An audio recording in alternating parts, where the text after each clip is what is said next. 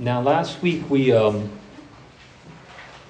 saw that Jesus, when he was a baby, we saw his flight to and from Egypt, and we saw how his early life was fulfilling the history of Israel.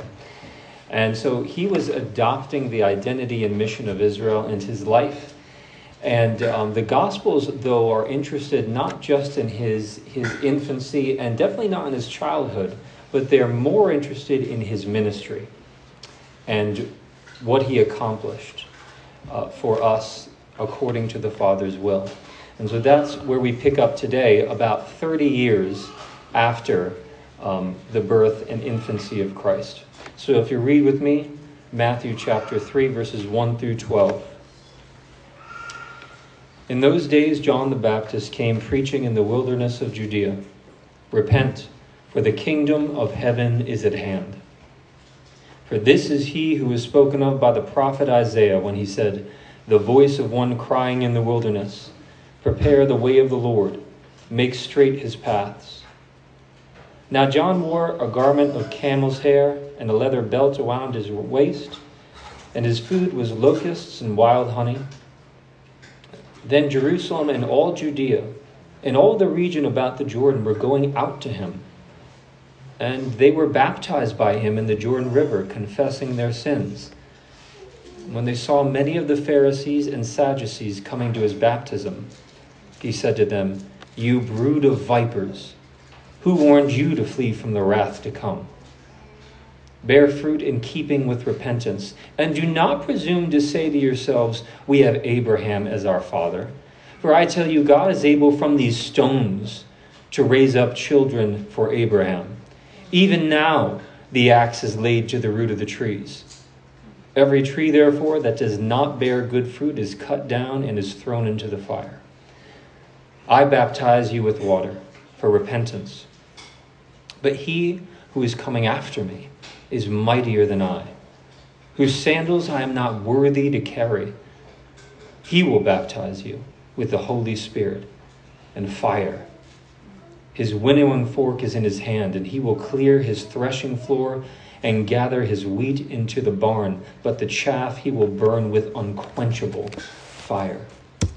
The grass withers and the flower fades, but the word of the Lord remains forever. Amen.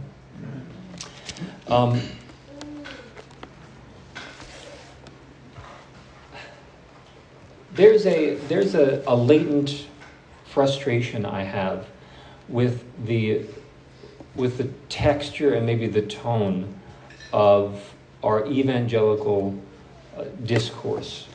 And I think John the Baptist helps straighten us out. And Jesus preeminently helps straighten us out.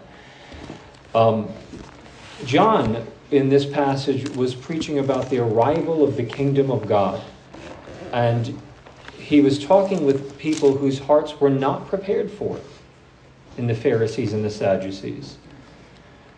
And he then defined how the kingdom would deal with those whose hearts are unprepared for the kingdom's arrival.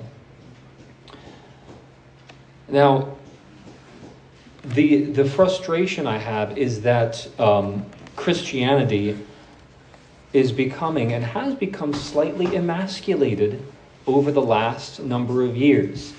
And I have this sense that we are losing our strength and sense of victory in the Lord. Even as the world crumbles down around us, we know that the Lord sits in heaven and he laughs and he holds the kings in derision. And so I see an emasculating fog resting over Christendom. I also see a romanticizing of Christianity, so that the love of God, for example, is thought of more in romantic terms instead of a heartfelt devotion to God. And what concerns me the most is I see the gospel stripped of the offense that it carries within itself. And it's almost the goal in our evangelism and our cultural discourse is to not offend anyone. Now, There is a problem with people who want to be offensive. And all they want to do is be divisive. And all they want to do is show their strength and power. And those people have their own sets of problems. But today I want to address maybe the weakness of Christianity and give it good food. Because God reigns. Christ is risen. And he will baptize with the Holy Spirit and fire. So I have 4 goals for this sermon today. Number 1, I want to give you an angle on what it means to be a man of God. 2, I want you to understand what the kingdom of God means. Sometimes that's an ambiguous phrase. Number 3, I want you to understand the heart of a person unprepared for the kingdom of God. And finally, how God, through Christ, will deal with the unprepared and the prepared heart. But the passage starts with John the Baptist. And I think John the Baptist demonstrates what it means to be a godly man and woman. In those days we read that John the Baptist came preaching in the wilderness of Judea, repent, for the kingdom of heaven is at hand. Now Matthew's purpose is to situate John the Baptist within the context of Christ's ministry. Now we don't know a lot about John the Baptist, but we do know that he had a massive following in the first century. So that even secular Jewish historians were writing about him. You can read about him in Josephus. He had a massive following. Thousands upon thousands were relocating their center of devotion from the temple to out in the wilderness where this redneck was preaching the gospel, or the gospel of the kingdom. So we know he had a very massive following. And we know that he was preaching that something was about to happen in Israel. Something is about to occur.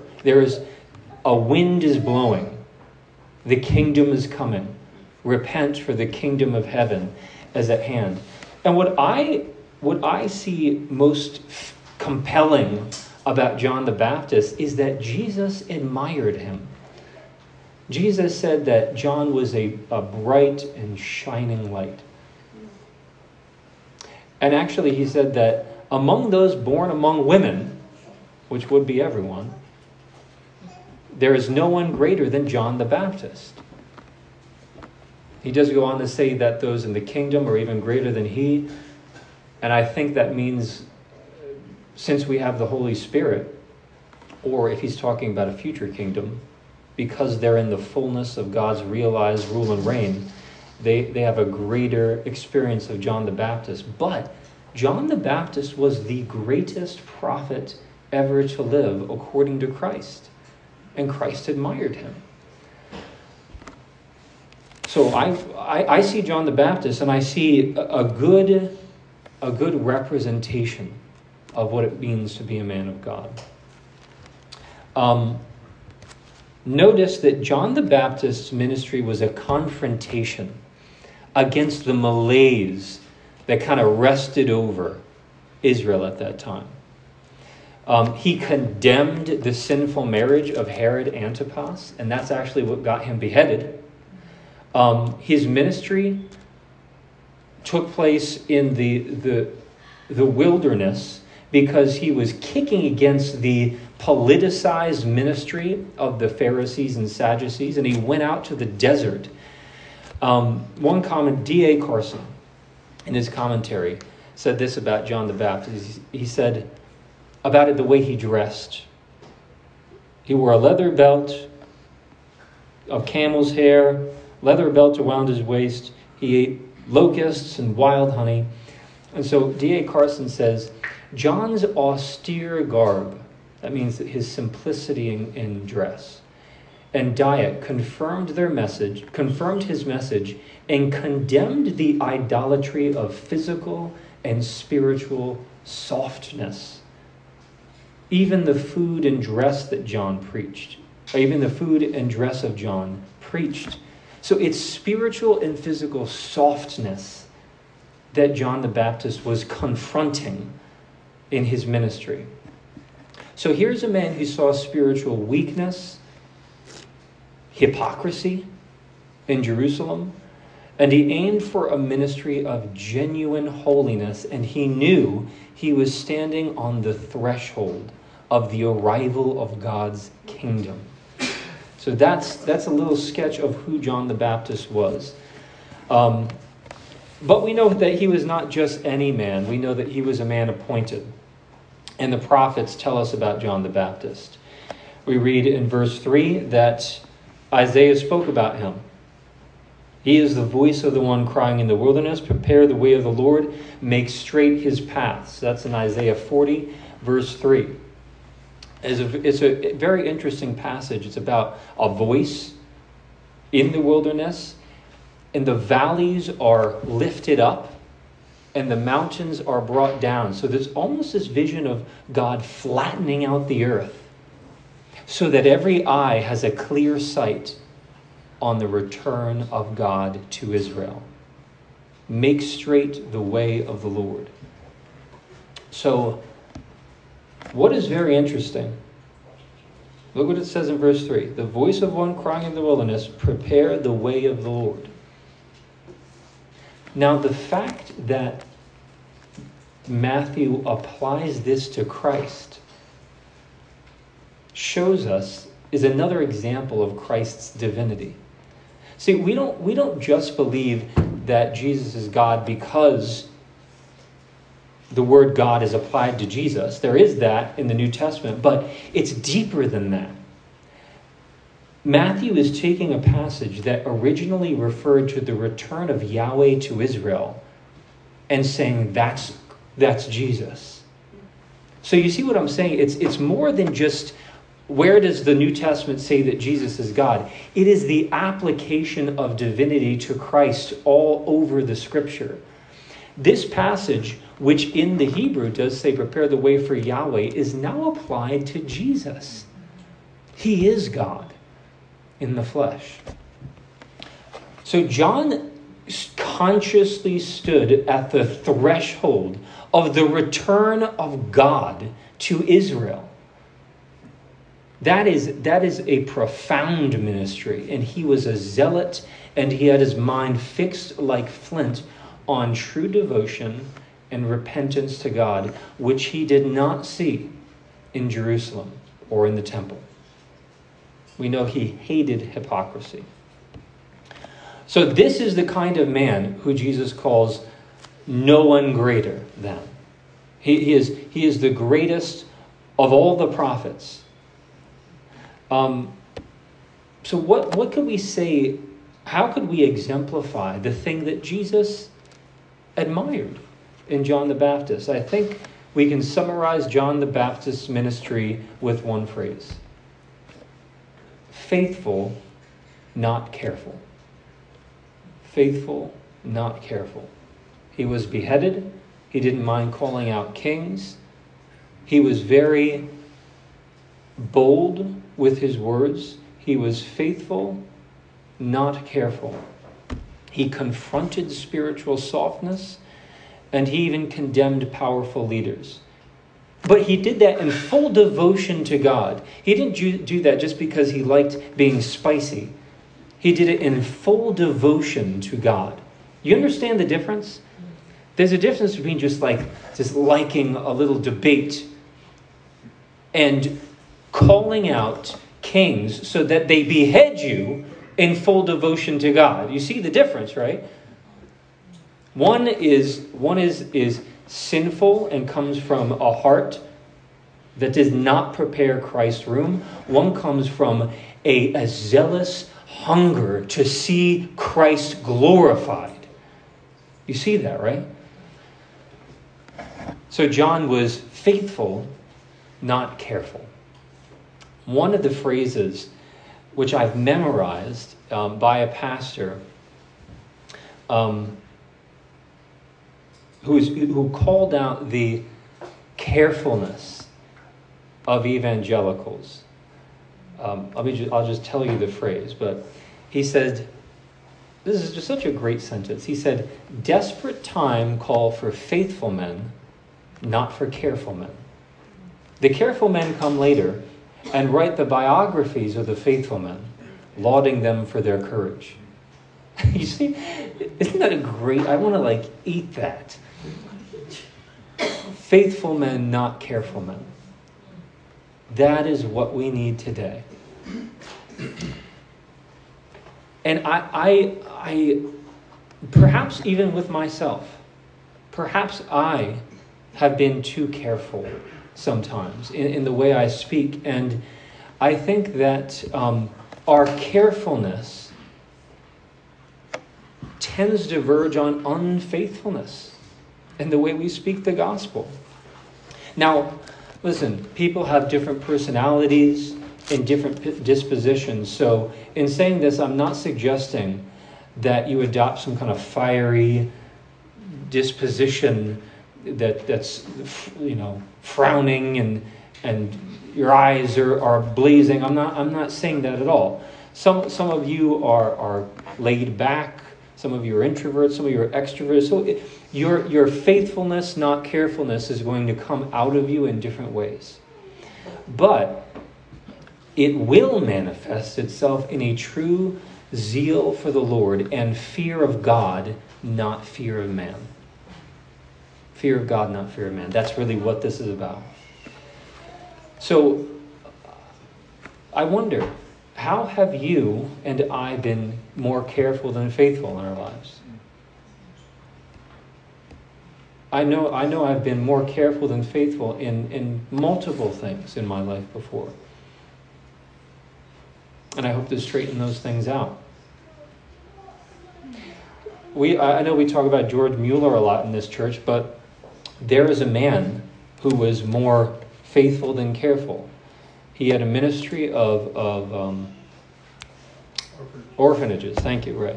Orphanages, and he built up these orphanages, but he did it with no money at all. Just prayer. And listening to his biography, I learned that he inverted the tithe principle so that he actually gave 90% of his money and kept 10% for himself. That's a man that the Lord uses. That's a man who was faithful and not careful. Don't be too careful. Be more faithful and let the Lord sort out what happens after that. So that's what a man of God looks like. He trusts the Lord. He's more faithful than careful. Good. So let's be that. Next. John the Baptist preached the kingdom of heaven is at hand. What is the kingdom of heaven? First, just terminologically, a kingdom is a territory, right? It's a realm, and a king rules that realm. So you could think then of the kingdom of God as the realm of God's rule and reign. But John says the kingdom of heaven is at hand. And this has confused people to think that it exists in heaven. That is not the point. The point of saying the kingdom of heaven is at hand is to not say that it only exists in heaven, but to say that it is coming from heaven down to earth. The kingdom of heaven has drawn near, is the sense. It's descending. It is arriving. And John the Baptist consciously was standing at the threshold of the arrival of the kingdom of God. He was announcing that the realm of God's rule and reign is descending upon the earth, and for us to get on board with that. And we know finally that the kingdom did arrive with Jesus' ministry. Jesus said, "If it is by the finger of God that I cast out demons, then the kingdom has come upon you." So while John was announcing the arrival of the kingdom, Jesus brought the kingdom. It has arrived. And so when you look at the healings of Jesus that he performed, many healings throughout the gospel, we'll get into some of those in Matthew, but what they demonstrated is what the kingdom is like when God's rule and reign comes upon a person. And his teaching demonstrate the character of God's rule and reign. So here's what you're thinking now. You're thinking, if his healings demonstrated what it's like when the kingdom comes upon someone, and his teaching demonstrates the nature of that kingdom, why don't we see God ruling and reigning now with that exactness and power? If Jesus inaugurated the kingdom of God, then where is it? Where is the kingdom of God if he brought it and it's arrived on earth? Why is the character of that kingdom not consuming the earth as we speak? Here's a phrase you need to memorize if you have not already. Already, but not yet. Already, but not yet. Who has heard that phrase before and knows where I'm going? Already and not yet. A few of you. To say that the kingdom is already here is to say that it has arrived. It has been inaugurated. It has begun. But to say not yet is to say that it has not been fully consummated. It hasn't reached its final and decisive form, as it will in the future when Christ returns.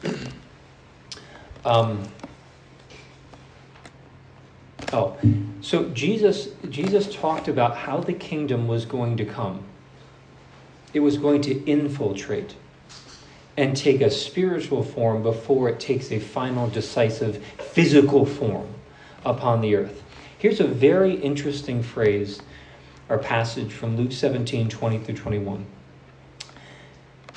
Being asked by the Pharisees when the kingdom of God would come, Jesus answered them, "The kingdom of God is not coming in ways that can be observed.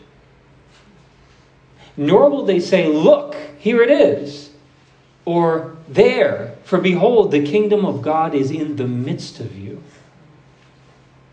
So the kingdom comes through the proclamation of the gospel, which people receive with the empty hands of faith and repentance. And then upon that faith, and in virtue of that faith, the Lord implants the Holy Spirit in the heart of his people. And the kingdom grows as more and more people come to a saving, obedient knowledge of Jesus Christ. Another example Jesus gave, an image, is a mustard seed. In order for that seed to grow into a tree, what do you need to do? Plant it. That's what Jesus did. He planted the kingdom of God when he came. His life exemplified it and brought the kingdom. His death secured the entry of sinners into that kingdom. And his resurrection is the demonstration and proof of his power. He brought the kingdom of God and he planted it, and it will grow. And it will grow. And it is growing. Christianity started with 12 people. And now there's more than that. So that's growth. So the kingdom of heaven, think of it as the kingdom of heaven is here in spiritual form. And it's growing, and it will take a fully realized physical form at the coming of Christ. So the doctrine that I'm talking about, the theological term is called inaugurated eschatology. Inaugurated eschatology is just a way of saying that the future has begun. George Eldon Ladd has a great book on the kingdom of God called The Presence of the Future. That is what the kingdom of God is right here among us, in you, through the power of the Holy Spirit, is the presence of the future given to you. So there's an already and not yet aspect there, right? We are raised with Christ right now, are we not? Seated in heavenly places. But at the same time, we will be raised, just like he was raised. God has given us life through his Spirit in our inner being. One day he will give life to our mortal bodies. So the kingdom is here. It has been inaugurated, but it has not been fully actualized like it will be at the coming of Jesus Christ. So the gospel of the kingdom, to put a bow on it, is the realm of God's rule and reign. It has begun in Jesus Christ, and it is encroaching upon the darkness of a corrupt world, and the light shines in the darkness, and the darkness has not overcome it. That's the gospel of the kingdom. And it is good news. But there are some people in John the Baptist's day and in our day who are not prepared for the coming of the kingdom. So in verses 7 through 10, we kind of get a glimpse of people who are not prepared for the coming of the kingdom. Also gives us kind of a taste of the conflict John the Baptist endured. But when he saw many of the Pharisees and Sadducees coming, he said to them, "You brood of vipers, who warned you to flee from the wrath to come?" So it seems like the Pharisees and Sadducees came to sort of scope out the ministry of John the Baptist. What is he doing out in the wilderness, and why is everyone flocking to him? The Pharisees and the Sadducees made up what is called the Sanhedrin, kind of the authoritative body of Israel. And so it seems like the Sanhedrin sent some Pharisees and Sadducees out in the wilderness, not only to scope out, but probably to condemn and confront John for his ministry, just like they did with Jesus. As you know, the Pharisees were hypocrites. They neglected the weightier matters of the law. And as you know, someone can do something that looks very, very godly. But they do it, or they are driven by a motivation that is very, very ungodly. Right? We've seen this before. They're doing things that were very, very godly. Tithing, mint, dill, and cumin, praying in the marketplace so that everyone can see them, wearing the long robes and making their phylacteries long at the bottom. These things represented holiness. And they actually gained the Pharisees' social credibility and status in Israel. So their motivation was not true holiness and godliness. Their motivation was social status and power. That's their problem. And John the Baptist therefore calls them a brood of vipers, which is just a batch of young snakes. I wonder what he's suggesting their origins are by that image. So these are a people who turn godliness into a means of gain. They're a brood of vipers. They are sons of the snake. And he tells them to bear fruit in keeping with repentance. That means a turning to God with all of your heart. Not just your rituals and your outward actions. This is what Jesus was after in the Sermon on the Mount. He is after the heart. This is why Jesus said, your righteousness must exceed the righteousness of the Pharisees, or you will never enter the kingdom of God. What does he mean by that? It means your righteousness must go beyond. Not just the external, but go beyond the external into the heart. Your righteousness must go beyond the mere formality and enter the heart. So John the Baptist did something that I think many preachers have done for you and me. They confronted our false security. And John the Baptist confronted the false security of the Pharisees and Sadducees.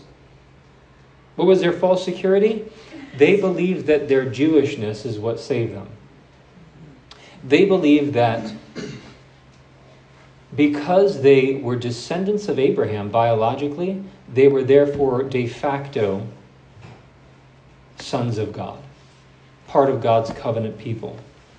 And so John confronts that head on, and he says, "Do not presume to say to yourselves, 'We have Abraham as our father.' For I tell you, God is able from these stones to raise up children from Abraham. Even now the axe is laid to the root of the trees. Every tree, therefore, that does not bear good fruit is cut down and thrown into the fire." So this is the exact problem that Paul is addressing in Romans 4 and Galatians 3. He is addressing their false security, the Jewish false security that their biological descendant from Abraham is what gains them an audience with God. It does not. It is the fruit of their life. Because the fruit of their life is evidence of their faith and devotion to God. So false security. The Jewish false security was their Jewishness. And there are people, perhaps even sitting here today, who have other false securities. It is good to be baptized, but do not take security in your baptism. It is good to be led in the sinner's prayer, but do not take security in the sinner's prayer. Do not take security in a decision. It is the fruit of your life, the Christ-likeness that flows through you, which will indicate whether you were connected to Christ, i.e. the vine, in the first place. So the fruit reveals the root, right? It reveals the root. So we're not talking works salvation. We're saying that what God requires from Christians, He provided to Christians. He requires holiness, so He gave us what kind of Spirit? Why, He gave us a Holy Spirit. Jesus says in Matthew 7, 16 through 20, "You will recognize them by their fruits. Are grapes gathered from thorn bushes? Are figs from thistles? So every healthy tree bears good fruit, but the diseased tree bears bad fruit. A healthy tree cannot bear bad fruit. A healthy tree can't bear bad fruit, nor can a diseased tree bear good fruit. Every tree that does not bear good fruit is cut down and thrown into the fire. Thus you will recognize them by their fruits." You will sin. And when you sin, you have an advocate with the Father, Jesus Christ. But if that's the only fruit that comes out of you. I had an apple tree. I owned a house in Wurzboro one time. We had an apple tree. Sometimes it produced good apples. Sometimes it produced bad apples. But by and large, it produced good apples. That's how I knew it was a healthy tree. But if it only produced rottenness, brown apples, it would be evidence that the tree was not healthy, right? Same thing with a Christian. The gospel is about much more. It is not less than forgiveness, but it is about much more than forgiveness. He provides to us what He requires from us.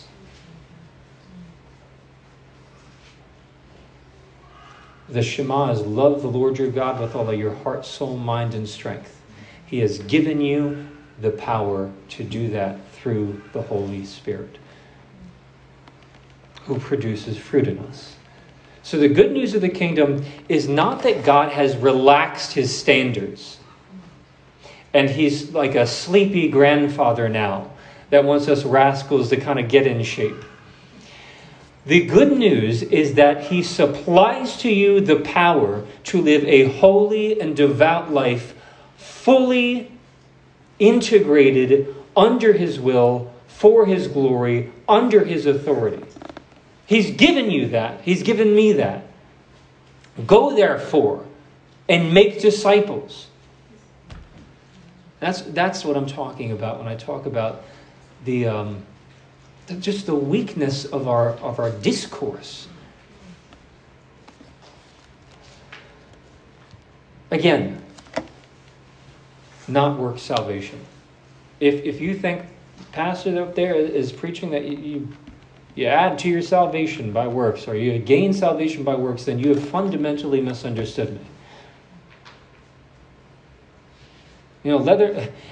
Any time a preacher, it seems in evangelical circles, gets up and talks about holiness, people get nervous.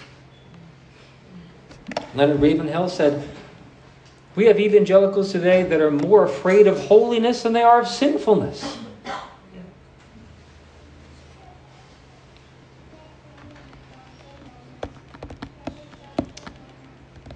So, we are talking about a power that is within you to live a self-denying, worshipful, obedient life for God's glory. Now, that's about the unprepared heart. What then will the King do when he comes?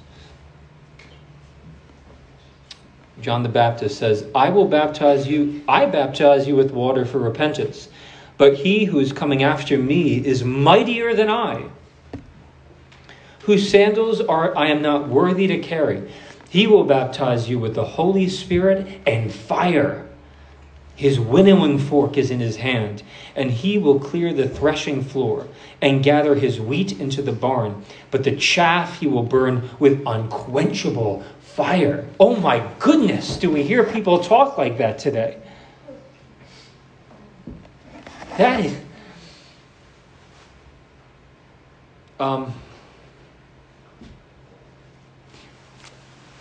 there was a group of men who I was sharing the gospel with last week, with another brother who I love very much, who is a holy man. But the gospel that was shared by some of the others was basically, listen, and because of Jesus, now I have peace and joy in my heart, and I have hope, and I feel the sense of his love and presence. That is fantastic. That is fantastic. And honestly, we're talking about spiritual formation. We're talking about even the feelings. I'm talking about feelings in Bible study. Holy feelings. But that is not the call for the unregenerate man. It's not just an offer that for you to have peace and love in your heart. Look at what John the Baptist says. Look at what Jesus says. It is amazing how if you just look at the texts in the Bible, it doesn't talk about things the way we are programmed to think in evangelical circles sometimes.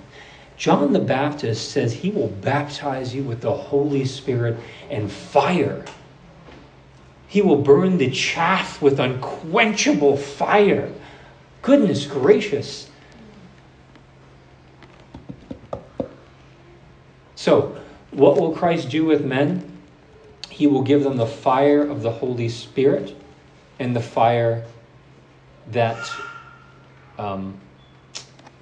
purifies. But the same fire that purifies is the fire that will destroy the one who does not have the Holy Spirit. You follow me? If you don't have the life of God in you, then the fire, the purifying fire, will utterly consume you. And so to be baptized in the Holy Spirit is to be immersed in the life of God. To be immersed in the life of God. This is what the prophet Joel talked about in Joel 2. There would be a day of the Lord when he would pour out his Spirit on all people. And in Acts chapter 2, that's exactly what happened. And Peter said, God raised Jesus up, and of that we are all witnesses.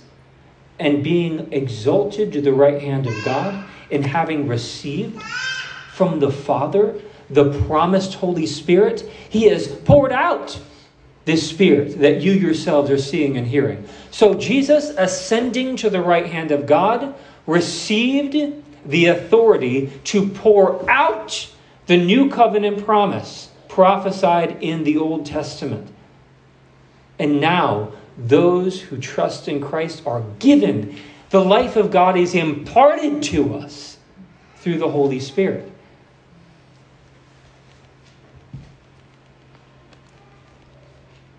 And if you don't have that, the fire that purifies will be the fire that consumes.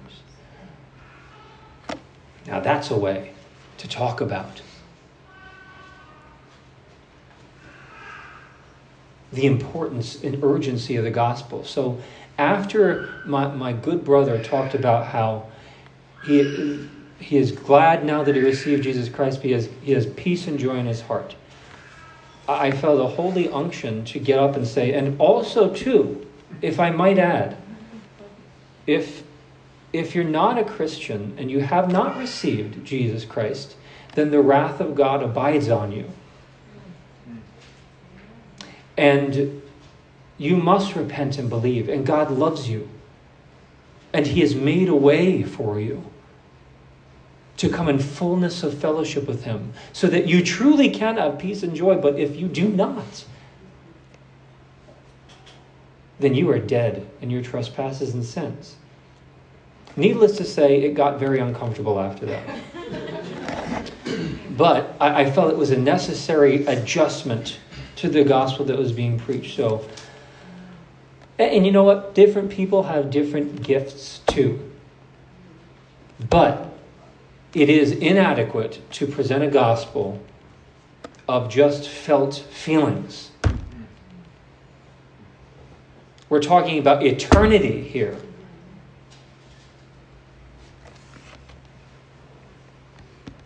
So you have the Holy Spirit within you if you're a Christian. Now, some of you are thinking, or maybe in the back of your minds, as well, I don't feel like I have the divine life in you. Well, there's a problem that we're talking about in Bible study. The reason you don't feel like that, number one, don't trust your feelings, right? It's the idolatry of believing that your feelings are always true, veridical, or that your feelings must be satiated and satisfied. Those are the two errors of the modern mind. That we lead by feelings. So don't trust them. But second of all, we do want holy affections. And so we're talking about these things in Bible study. But theologically speaking, if you have the life of God in you, the reason you may not have the thoughts, the feelings, the decisions, the disposition of the divine life in you is because life grows. And in order for us to be fully brought into cooperation with God's holiness and power in us, we need to feed it. We need to water it. Did you know that we had a garden outside of our window, in our living room? I bet you they didn't, because they're all dead.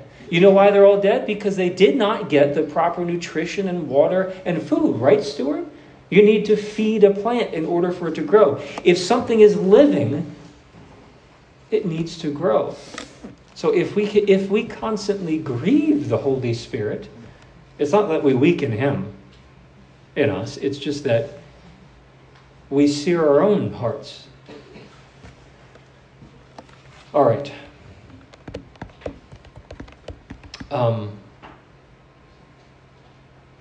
So that is I think John the Baptist gives us a great adjustment in our discourse. He's bold. He's bold. Now, clearly, there are some men who you need to be gentle with because they have a guilty conscience anyhow, and they're coming to you, and they do need the forgiveness and the grace of Christ. Some men and women need a hard word. They need to be woken up. Awake, O sleeper, and Christ will shine on you. I think perhaps in this age, we need more John the Baptist-like people. Now, Nydia said I read you this poem before, but I'm just going to read it again. This is Little Gidding, stanza 4 from, I'll get you the name later, but it is a poem about the Holy Spirit descending and being consumed with the fire of the Holy Spirit or the fire of judgment. There's something about poetry that takes truth and lights it on fire. Nydia got me a little book of Robert Frost poems I just read before bed. Poetry lights a fire underneath truth. But here's one of those little fiery truths kind of embodied in this poem. The poet writes, "The dove descending breaks the air with flame of incandescent terror, of which the tongues declare the one discharge from sin and error. The only hope or else despair lies in the choice of pyre or pyre, to be redeemed from fire by fire. Who then devised this torment? Love. Love is the unfamiliar name behind the hands that wove this intolerable shirt of flame, which human power cannot remove. We only live, only suspire, consumed by either fire or fire." You see that? Consumed by the fire of the Holy Spirit or consumed by the fire of judgment. Those are the only two options in the Christian life. There is no straddling fences here. Let us be a church who is consumed. Be a man. Be a woman who is consumed by fire. The fire of divine life within you. And be faithful more than you're careful. Let's close in a word of prayer. Heavenly Father, I do thank you for holy men that you've raised up in the past. And we know that they have not done these things by their own accord, but only through your enablement, Lord. It's because they've emptied themselves. And they've been emptied. And they have the life of God implanted into them, Lord. As we look to Jesus, I ask that he would be magnified and we would be like a John who wants to see Christ increase and us decrease. And may we do this by the fire of the Holy Spirit in us. Save us from a carefulness that verges on unfaithfulness, Lord. And save us unto a holy, happy, bold faith. We ask this in Jesus' name. Amen. Now unto him who is able to keep you from stumbling and to present you faultless before the presence of his glory with great joy. To the only wise God, through Jesus Christ our Lord, be glory and power and majesty and dominion, now, before all time, and forevermore. Amen. If anyone likes special prayer, I'd love to pray with you. God bless you.